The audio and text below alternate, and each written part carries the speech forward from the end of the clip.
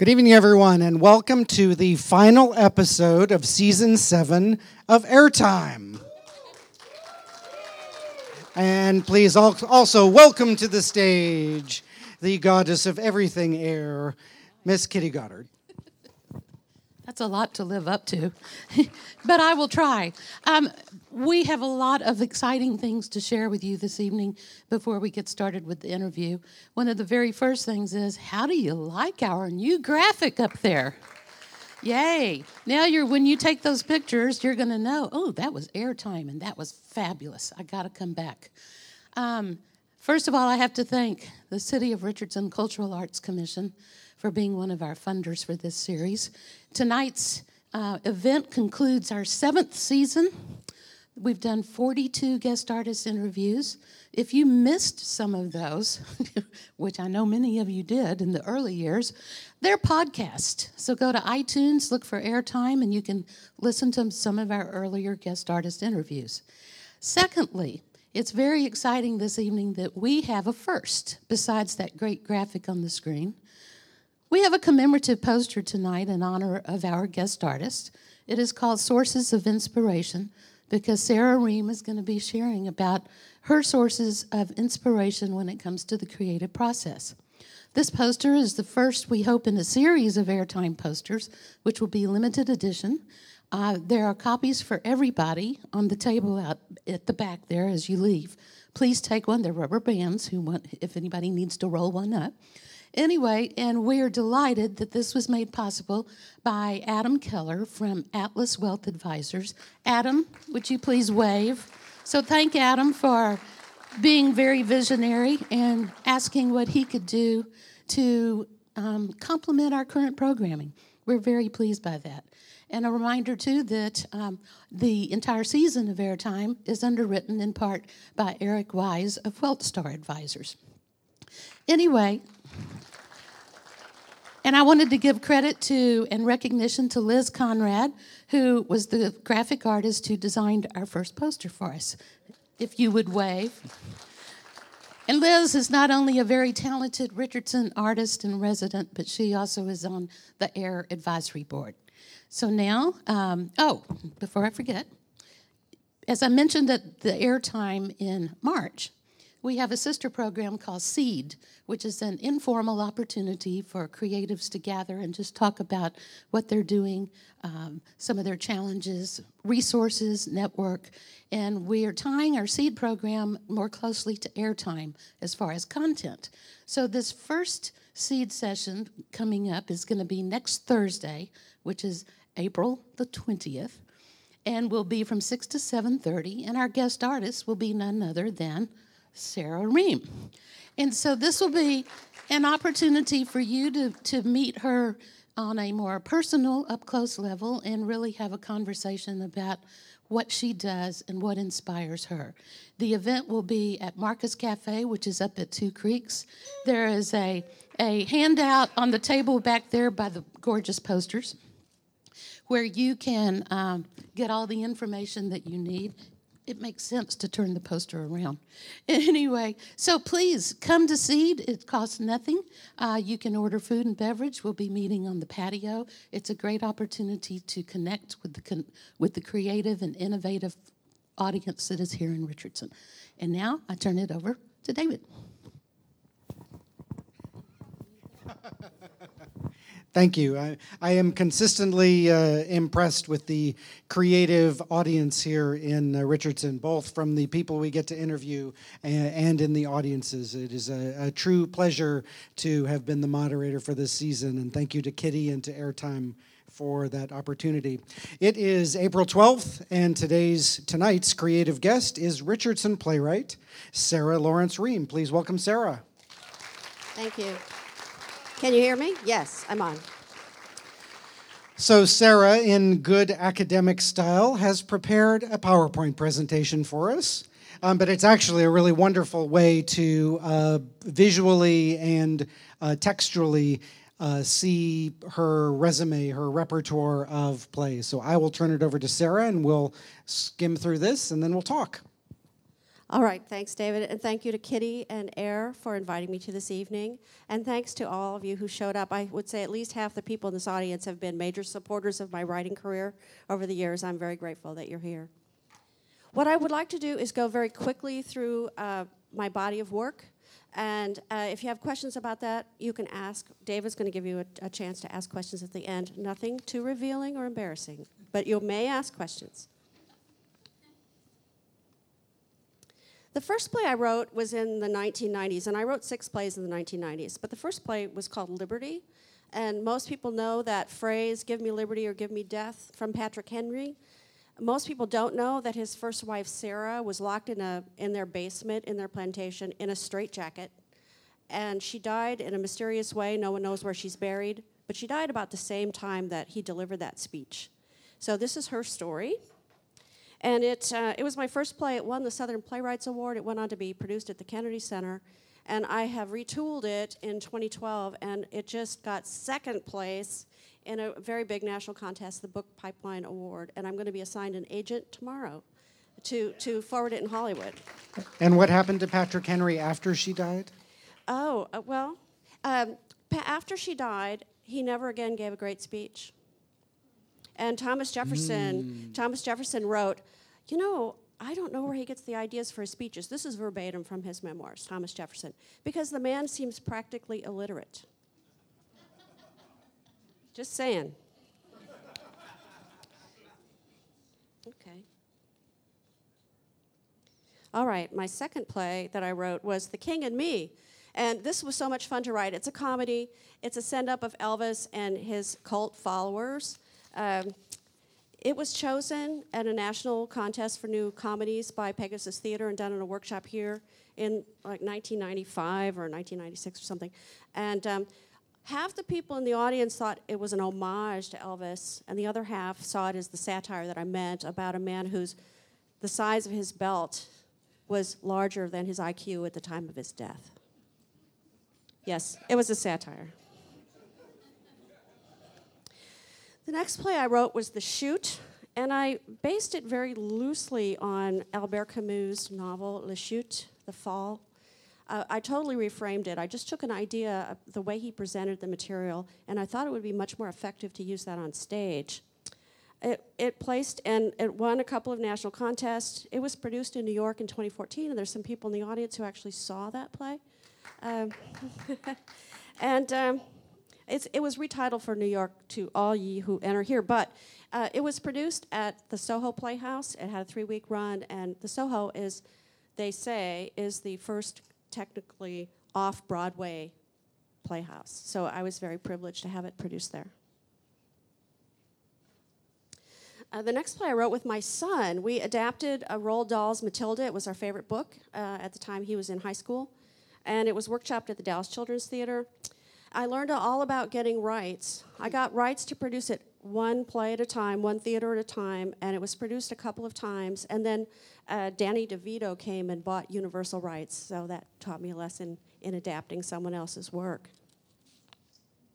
Now, after Matilda, I went on hiatus for 15 or 16 years, and I didn't come back to playwriting until around 2013, and a friend of mine who directed a play of mine in Dallas called me and said, I want to get this play in New York. It's still my favorite play. And I thought, I really need to learn how to write a play. So at that time, I enrolled in an MFA program, Writing for Stage and Screen in New Hampshire. And so I was there for 5 semesters, and I wrote 4 full-length plays. This is the reason why I went to school. This was my pet project. It still is. Yellow Rose, The Legend of Emily West. Chuck and I drove all over Texas researching this. Some say that this woman won the Texas War of Independence in 1836 for the Texans. And I work with a very gifted composing team. Terry Langford's here. Wave, Terry. And Paul Gandolfi. And it's just been such a joy and a privilege to work with them on this project. We hope to finish by June, right? By June. The next play I wrote was, why did it do that? No. Sorry. Okay, we'll just do this way. Duende, Recuerdos de Flamenco. It's a play about two aging flamenco stars at the end of their career, and they reminisce on their careers through the Spanish Civil War and through the glamour years that they were in Hollywood. And it was chosen by the Good to Go Festival, which is a group that's trying to bring women's plays to New York that they feel are ready for production in New York. I was chosen with one other woman last fall, and in fact, she's already had a Broadway hit, A Tale of Two Cities. So the two of us have been in residency all year. I went to Vermont and lived in a little hut for a while to develop the play. They assigned a dramaturg to me and a director and actors, and it's going to be done in a industry read in New York next September. Sorry for the technical glitch, it's just my fingers didn't work. So I'm really excited about that. And an industry read it's produced by a theater, it's a rehearsed reading, and then they invite all the theaters in New York to come and look at it and see if they're ready to put into their season. And last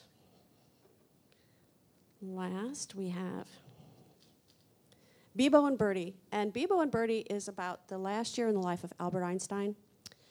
On his 75th birthday, somebody dropped off a parrot at his front door, and those two became inseparable. In fact, it was the only thing that he ever really loved. He never cared for his family, was nasty to his wives and children, but he loved that parrot. And in fact, I have a picture of him with Beebo on his shoulder lecturing. But I had a great read in Dallas, and in fact, some people in the reading are here tonight. Doug played Albert Einstein right there, Doug Turner. And Chris Ebling played his best friend scientist, and so that was a really fun read. And that is, it was just chosen for a residency in Colorado. I went and worked on it again with the director and some actors. I learned a lot in that reading in January, and I'm now rewriting it and hoping to get it back into the market. So it's going to be produced in Tampa in next season, 2017-2018. So now, I'm done. All right. You covered quite a bit. Thank you. So in looking at your bio and your resume, the National Winter Playwrights Retreat called you a second wind playwright, which I thought was interesting. It's not like you have a second career as playwriting. You have always been a playwright. You started as a playwright and then have come back to it. How did that work? I just sent them my resume, and they were interested, like the Good to Go Festival, in people who were of a certain age. They were quite pleased to see the enthusiasm I still had for the craft and the traction that I was getting. So that's why I was picked for that residency. How is it that you said when we spoke that you've always been a writer, but what is it that drew you to writing plays rather than novels or short stories or poetry or anything else? I started out as a stringer for the Plano Star-Courier. I won't tell you what year that was. But I've always been a writer. And I wrote a novel that was a massive failure. I took 5 years to write it. I got the best contract for a novel any first-time novelist ever got, $350,000 first press run by Tudor Press. And it was a novel about Chinese politics because my husband Chuck and I lived in China. And before it got to publication, Tudor Press went bankrupt. And the book was tied up in bankruptcy court, and it never was published. So after that, I wrote the same book 5 times about entrepreneurship because my agent said, just send me a list of things that you want to write about. And she said, that one, I can sell that one. So I wrote that book 5 times. It's an entrepreneurship book. You can still buy it on Amazon. It's way out of date. I think I did the last version in 1996, the Simon & Schuster version. So then I came across an idea that I felt could only be for the stage. And I was so enchanted, and it did so well as a first play. I thought, this is easy. But I was really enchanted by the collaborative nature of theater and working with actors and directors, and you learn so much. Plus, it's great to interact with an audience as well. Now, you spoke earlier about that you're rewriting a play. What is it, for example, that you change? What is it that you have learned in the production that you go back and change? I have a good friend, Russell Davis, was successful very early in his career, and he is still rewriting his stuff. Once it's published, you typically don't rewrite. But for example, when I went to Creed and I worked with actors and a dramaturg, and I heard it, I really learned a lot from that experience. And I learned where there were some dead spots in the play, where there was some energy that came out of the play. And you don't really see that until it's on its feet. It's words that come out of actors' mouths. How did you, let's see, where, so our paths actually crossed in the 1990s when we were when I was at the Bathhouse Cultural Center. How do you feel your work from those 6 plays in the 90s has evolved over time versus the projects you're working on now? Well, I still think that Liberty has the best potential, well, maybe Yellow Rose, but 2 of the plays are too dated, and they're in the drawer, and they're going to stay in the drawer. But Liberty, again, just won a pretty big award, 2nd place. And some of them I still continue to work on and think about. How do you think the Dallas theater has changed over the past 2 decades? Oh, I think it's taking a lot more risks now, a lot more risks, and there's a lot more new work being done all over town. Dallas Theater Center is doing a lot more new work, and of course they're our signature theater, but I'm very impressed with some of the smaller artistic groups. Caramia Theater is doing some great stuff, and Kitchen Dog is, in fact, they're having a show come up, Brer Cotton. It's the best play I've seen in 30 years, and they're going to be having it, their run for Brer Cotton is going to be in June, so go see it. It's a terrific play. Now, you mentioned when you were speaking earlier that you got an MFA in playwriting. I know I got an MFA in directing. So, and there's some debate as to whether, artistic talent is really teachable. What is it that you learned in school? Why did you go back to school, and how did it change your craft? Well, you have an MFA in directing. Should you kind of tell me, like, what? Well, I want your opinion. Well, This MFA was invaluable, and there's so many reasons why. It was a low-res MFA, what they call a low-res. You go for 2 weeks each semester, and then you're assigned 2 mentors that work with you and read and help you grow and point you to resources, and they also help shepherd your career. And then at the end of the semester, you come, and they bring in actors from New York to read it. And for my last project, Bebo and Birdie, they had a rehearse reading, which is quite a bit different, a lot of movement and blocking. So I learned so much working with those mentors who really encouraged me and believed in my work, and it was a great experience. Yeah, I certainly found it to be a refining of the craft. I mean, you bring a certain amount of instinct and talent and creativity, but it's the nuts and bolts and seeing other people's perspectives. Oh, and I have a great network of colleagues now that I can call on that are really helping each other in all their careers. For example, the production that's going to be in Tampa is from a colleague of mine that I met at school. So, you mentioned several of your specific productions. What was the first time, either a reading or a play production, that you said, "Wow, I could really do this"? Liberty, and unfortunately, that was my first one. I thought, oh, this is the beginning of something huge. This is going to be easy. It's going to be so easy. But yeah, Liberty was great. And it was the first production. It was in a 1,000-seat theater. And it was incredible. I got to be there for 6 weeks while they were working on it. I got to see the costumes being sewn. It was a great experience. Give us a description of what the play, how many characters, how does it unfold? Well, because I was inexperienced and I hadn't been to MFA school yet, I didn't know you didn't write a big period drama with 15 characters. So that was a learning experience. Is that part of the rewrite? Did you trim it down? No, I did not. And so, how does the story unfold? When do we first see Mary in the basement?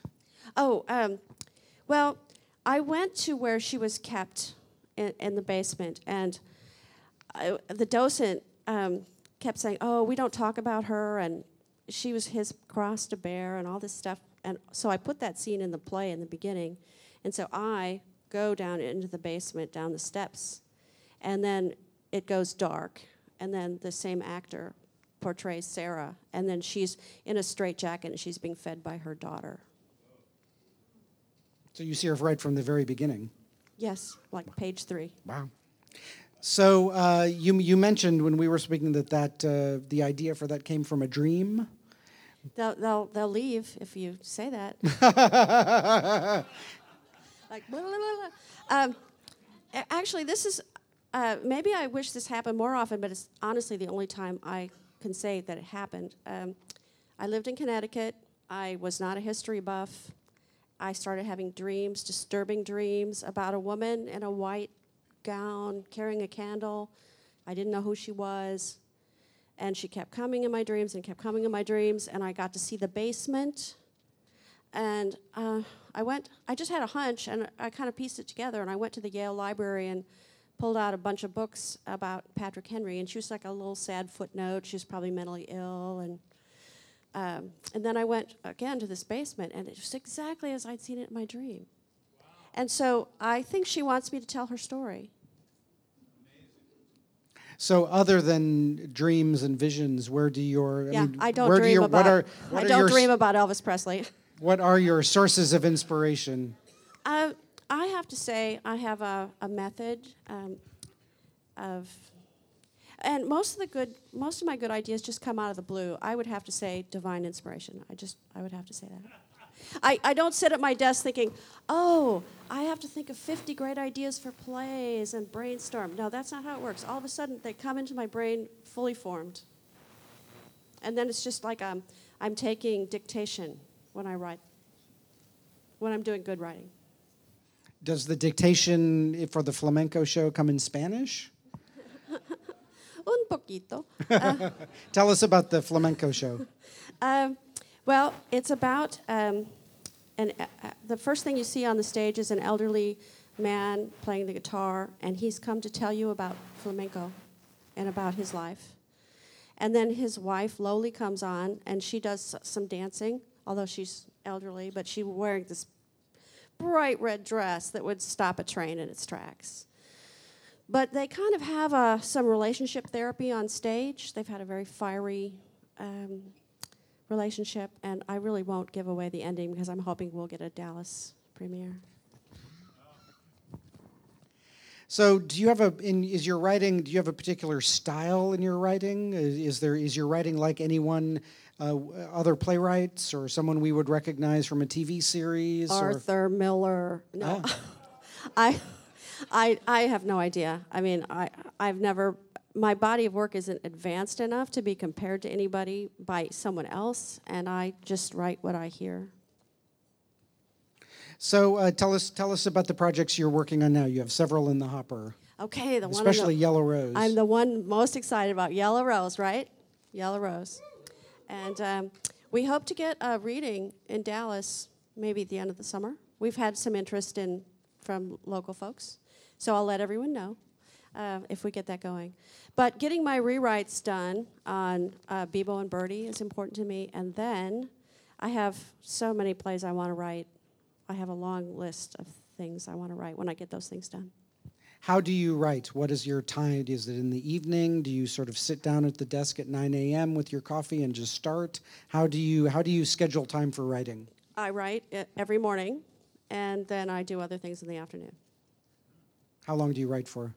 Usually 3 hours, and you can't physically keep up writing after 3 hours. And I write whether it's a good day or a bad day, or if I'm inspired or not inspired. And some days I have to throw it all out and start over. But it's a discipline, and I find that works for me. You know, it's funny. A friend of mine gave me a book on artists and how they create, and to give you some insights about how to arrange your day. Half of the artists were total derelict drunks and just also were great artists and very gifted. And the other half are very, very disciplined. They have a set schedule every single day, and that just works better for me. I try the derelict thing every now and then, but it doesn't work for me. So I think for any artist, how much do you believe of making it, of being a success, is luck or being in the right place at the right time? And how much do you think you can actually hard work and learning the ropes and having a good agent and the business part of it is?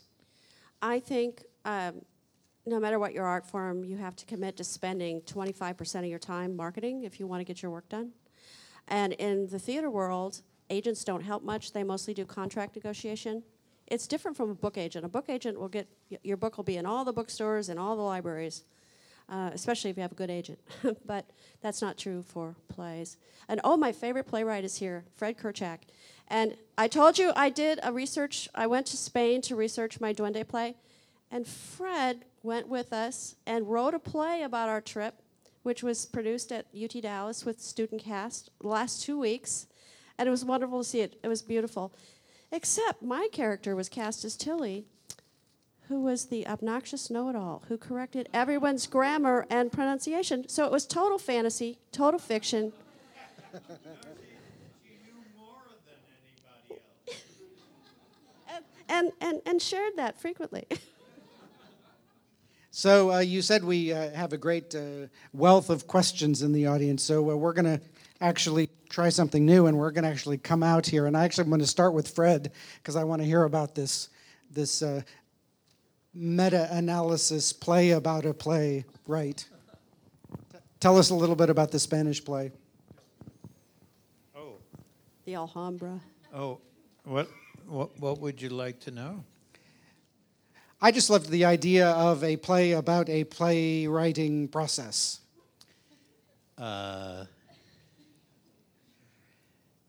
Well, first of all, Sarah's husband Chuck and I just killed a bottle of wine, so. and second of all, I just want to say, Sarah is a force of nature, and I am so proud to be her friend and so amazed at this beautiful interview. David and Sarah, it was really a world-class interview, and we're privileged to have been here. Thank you. And I loved making this play. It was the second of a travelogue years and years ago at the Bathhouse.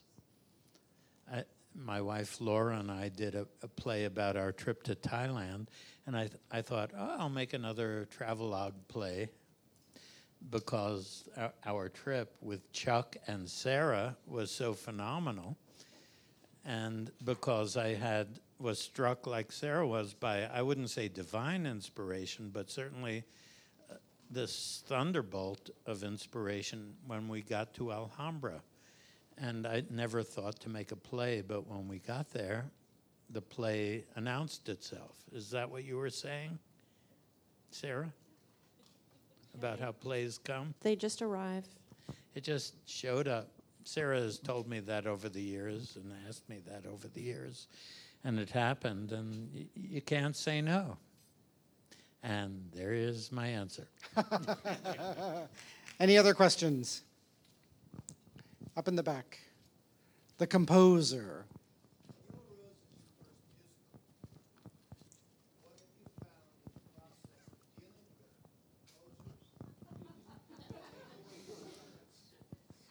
I didn't hear the last part, Terry. Okay. How do I deal with composers that... How do you deal with composers who take away your words and put music in its place?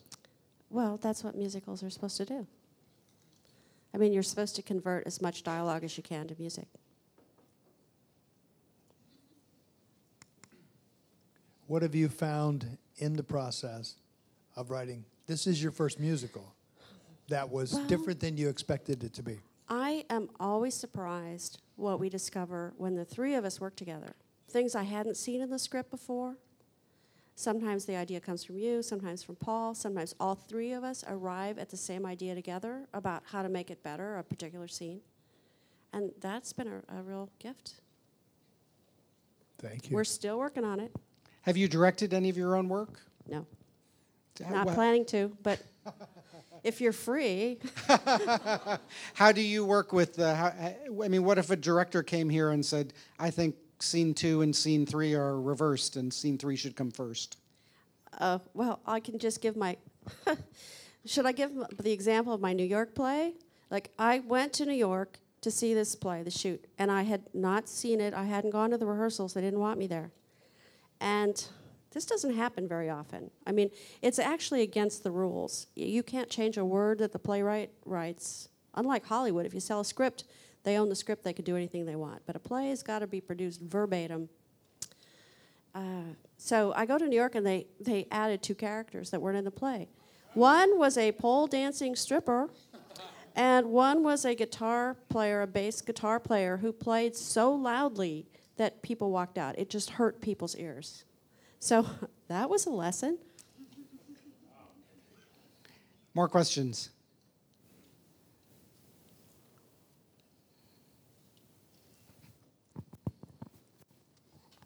As part of keeping inspired and getting ideas, do you read a lot? And if so, what? Marcia Norman says if you really want to be a playwright, you should read 4 hours a day and very eclectic things. I can't achieve that. I wish I could. But I just read a wide variety of things, and I'm always learning about my craft. I'm always reading books about the writing process. I always read plays, and I'm going to talk about reading new plays here in a minute before we finish, but I'm always reading new plays. Do you have a favorite playwright? Well, this Terrence guy that's coming that did Brer Cotton, he's my new favorite. I think he's going to win a Pulitzer for this Brer Cotton play that's coming. More questions?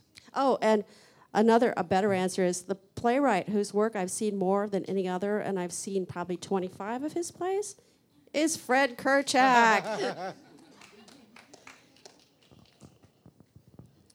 Sarah, you're my favorite Renaissance woman, not only of Richardson, but of everywhere that I've been. So not only do you write plays and your myriad other tasks, but I know you play the harp, you play the piano. How influential is music as an outlet to inspire you to come back and do writing and all that other fun stuff? Well, I like to think of it as cross-training. And I know Einstein is a good example. Whenever he had a really difficult problem with physics, he would go play his violin furiously. And so I really think it helps to clear the mind because you have to be so focused when you're writing. And I think it's very much like Zen meditation. All you can focus on is music, and so everything else goes away, so that when you go back to writing, it just flows. Do you find that there's a music in your writing? There's music in all of my work, except Liberty, but like The King and Me, lots of music. But yeah, like Duende, there's a ton of music, and it's not a musical, but they sing a couple of songs. And so, what about the music and how people speak? Just the music and the words itself, the rhythm. Well, I try to be a good writer in that it's not da da da da da da da da da da da. But yeah, you've got to have a lot of, and I try to get into a rhythm, an interesting rhythm. Like I use it as a percussion instrument a lot. Depends on what I'm trying to do. More questions up in the top. Oh, several in the back. I'll catch the ones in the back, Chris.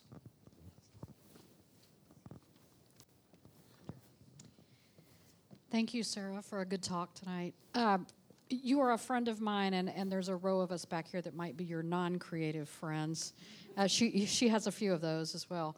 But one of the things I have learned over time, just in our friendship and just hanging around with you, is how I can be talking about a normal everyday occurrence, and you say, oh, that would make a good play.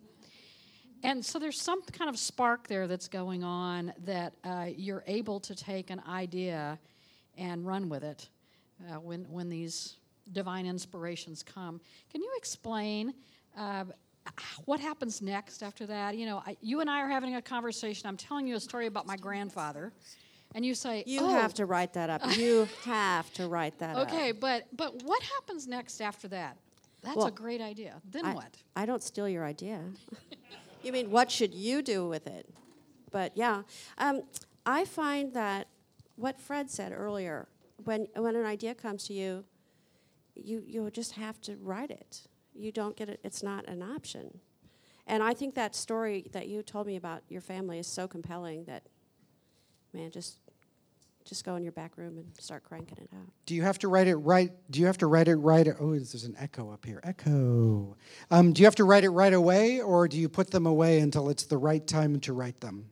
I've been wanting to write Yellow Rose since 1990. And I've been reading as much as I can about the period, and just, it was such a, that's really why I went to get the MFA. I had to get that story told, and I didn't feel like I had my village that I needed, the expertise to do musicals. And I got to study with Arthur Giron, who just had a Broadway debut at age 84 with his musical Amazing Grace. I mean, he's been a playwright for a long time, and he's written for Hollywood, but that's his first musical. Sarah, tell us about what you Barbara. learned from your first production in New York where they changed things. You said that was a lesson learned. What was the lesson? To put that play back in the drawer. Really. I mean, I was very grateful for the production.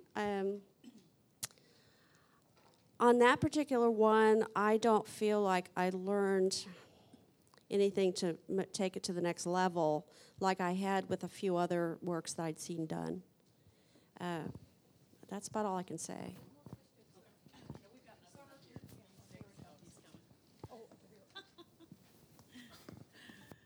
Sarah, it sounds like a pivotal point in your career was going from being a stringer at the Plano Star-Courier to having this novel that has this huge advance, and then you've got an agent. Tell me about Not how huge you advance, made that small leap. advance. But Did you have inside connections? How did you make that leap from the newspaper to? Well, I was novel? working full-time at Rockwell Collins. My husband and I came down from Cedar Rapids, Iowa, to work at Rockwell Collins. So I was working full-time, but I wanted to write so badly, I became a stringer. I covered the city council for the city of Plano. But we moved to China, and I had some extra time on my hands there. And my son was born, and I wanted to be able to stay home but do something meaningful, so I started writing this novel. And honestly, I worked on it 5 years, and I came back to the United States. I went to the Dallas Writers Conference, and my manuscript had won first place in their contest, and they had a lot of agents there. And the agent had read my manuscript and said, I'll take you on it. And I'm the only one she took on that year. But I got a really good agent through going to the Dallas Writers Conference. And I would recommend that for anybody in here who wants to write. It's much harder to get an agent than it is to get a publisher. And so you can gain access to them at writers' conferences. Final questions? One in the back.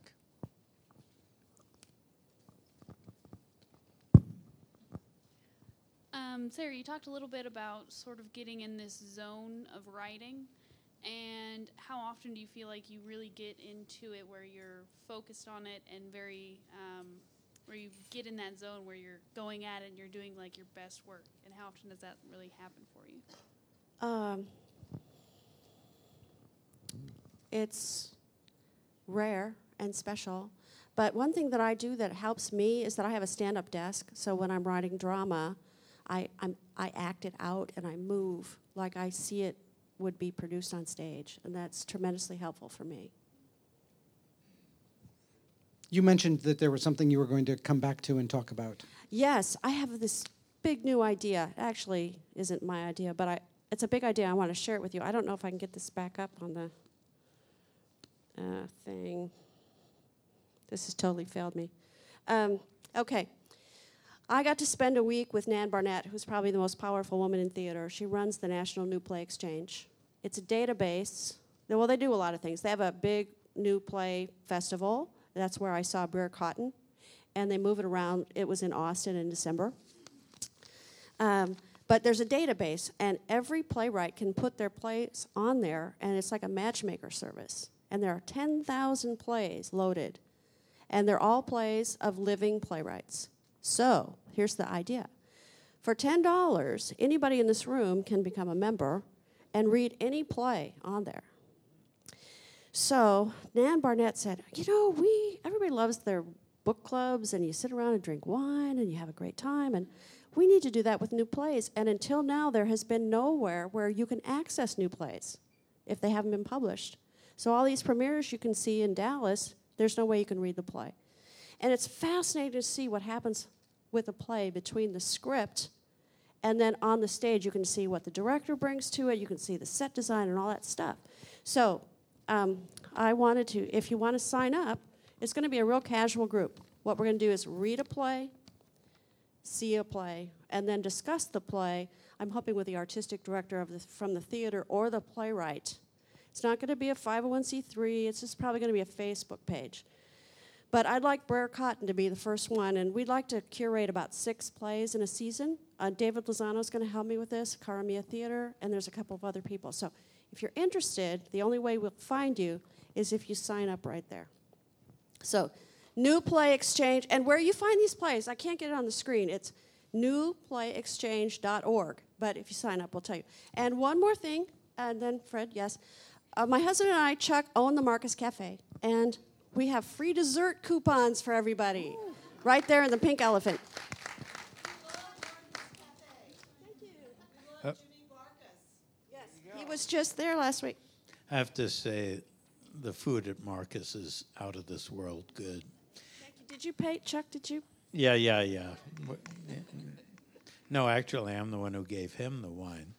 But you said, Sarah, that you had a whole load of ideas for new works, and I wondered if you could provide us with a teaser or a trailer or some hint of what your dream project might be. I have 3. The first one is Hildegard von Bingen. She was probably she was a polymath. She was Middle Ages, and she was an abbess. She was also the first known composer, and we still see... And I used her in the play you just saw. Right. She wrote music, and we still perform her music. We still hear it. I heard it on WRR just the other day.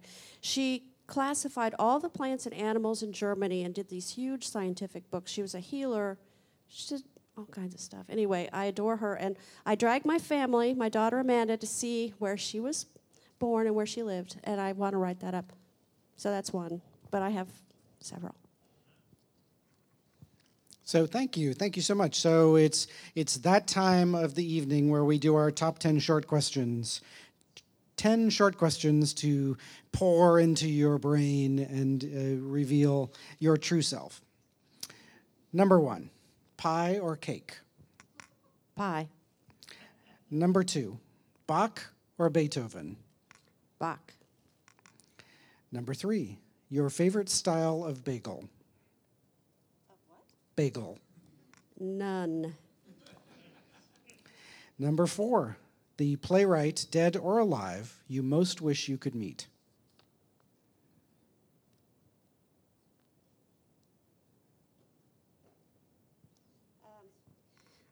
I spent a car ride with Edward Albee. I don't need to see him again. Arthur Miller, probably. Number 5, tacos or burgers? Tacos.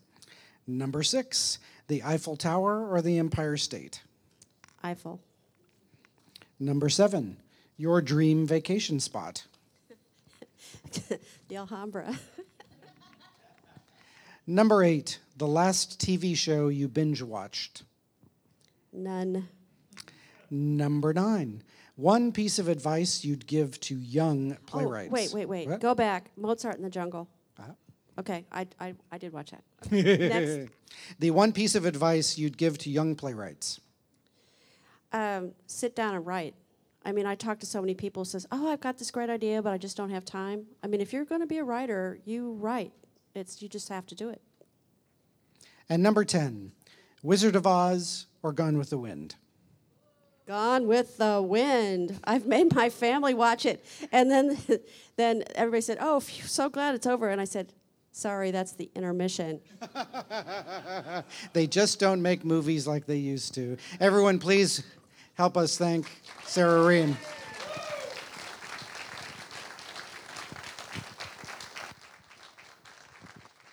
Wow. I hope that this inspires you to come hear more about Sarah Lawrence Reams, her preferred creative process, and join us at SEED next Thursday. Again, don't forget to pick up information on SEED. Don't forget your commemorative poster, and these are suitable for framing. And also, I have to say a very big thank you to everybody who is on the AIR board, and most of them are here tonight. If you would please raise your hands, AIR board members.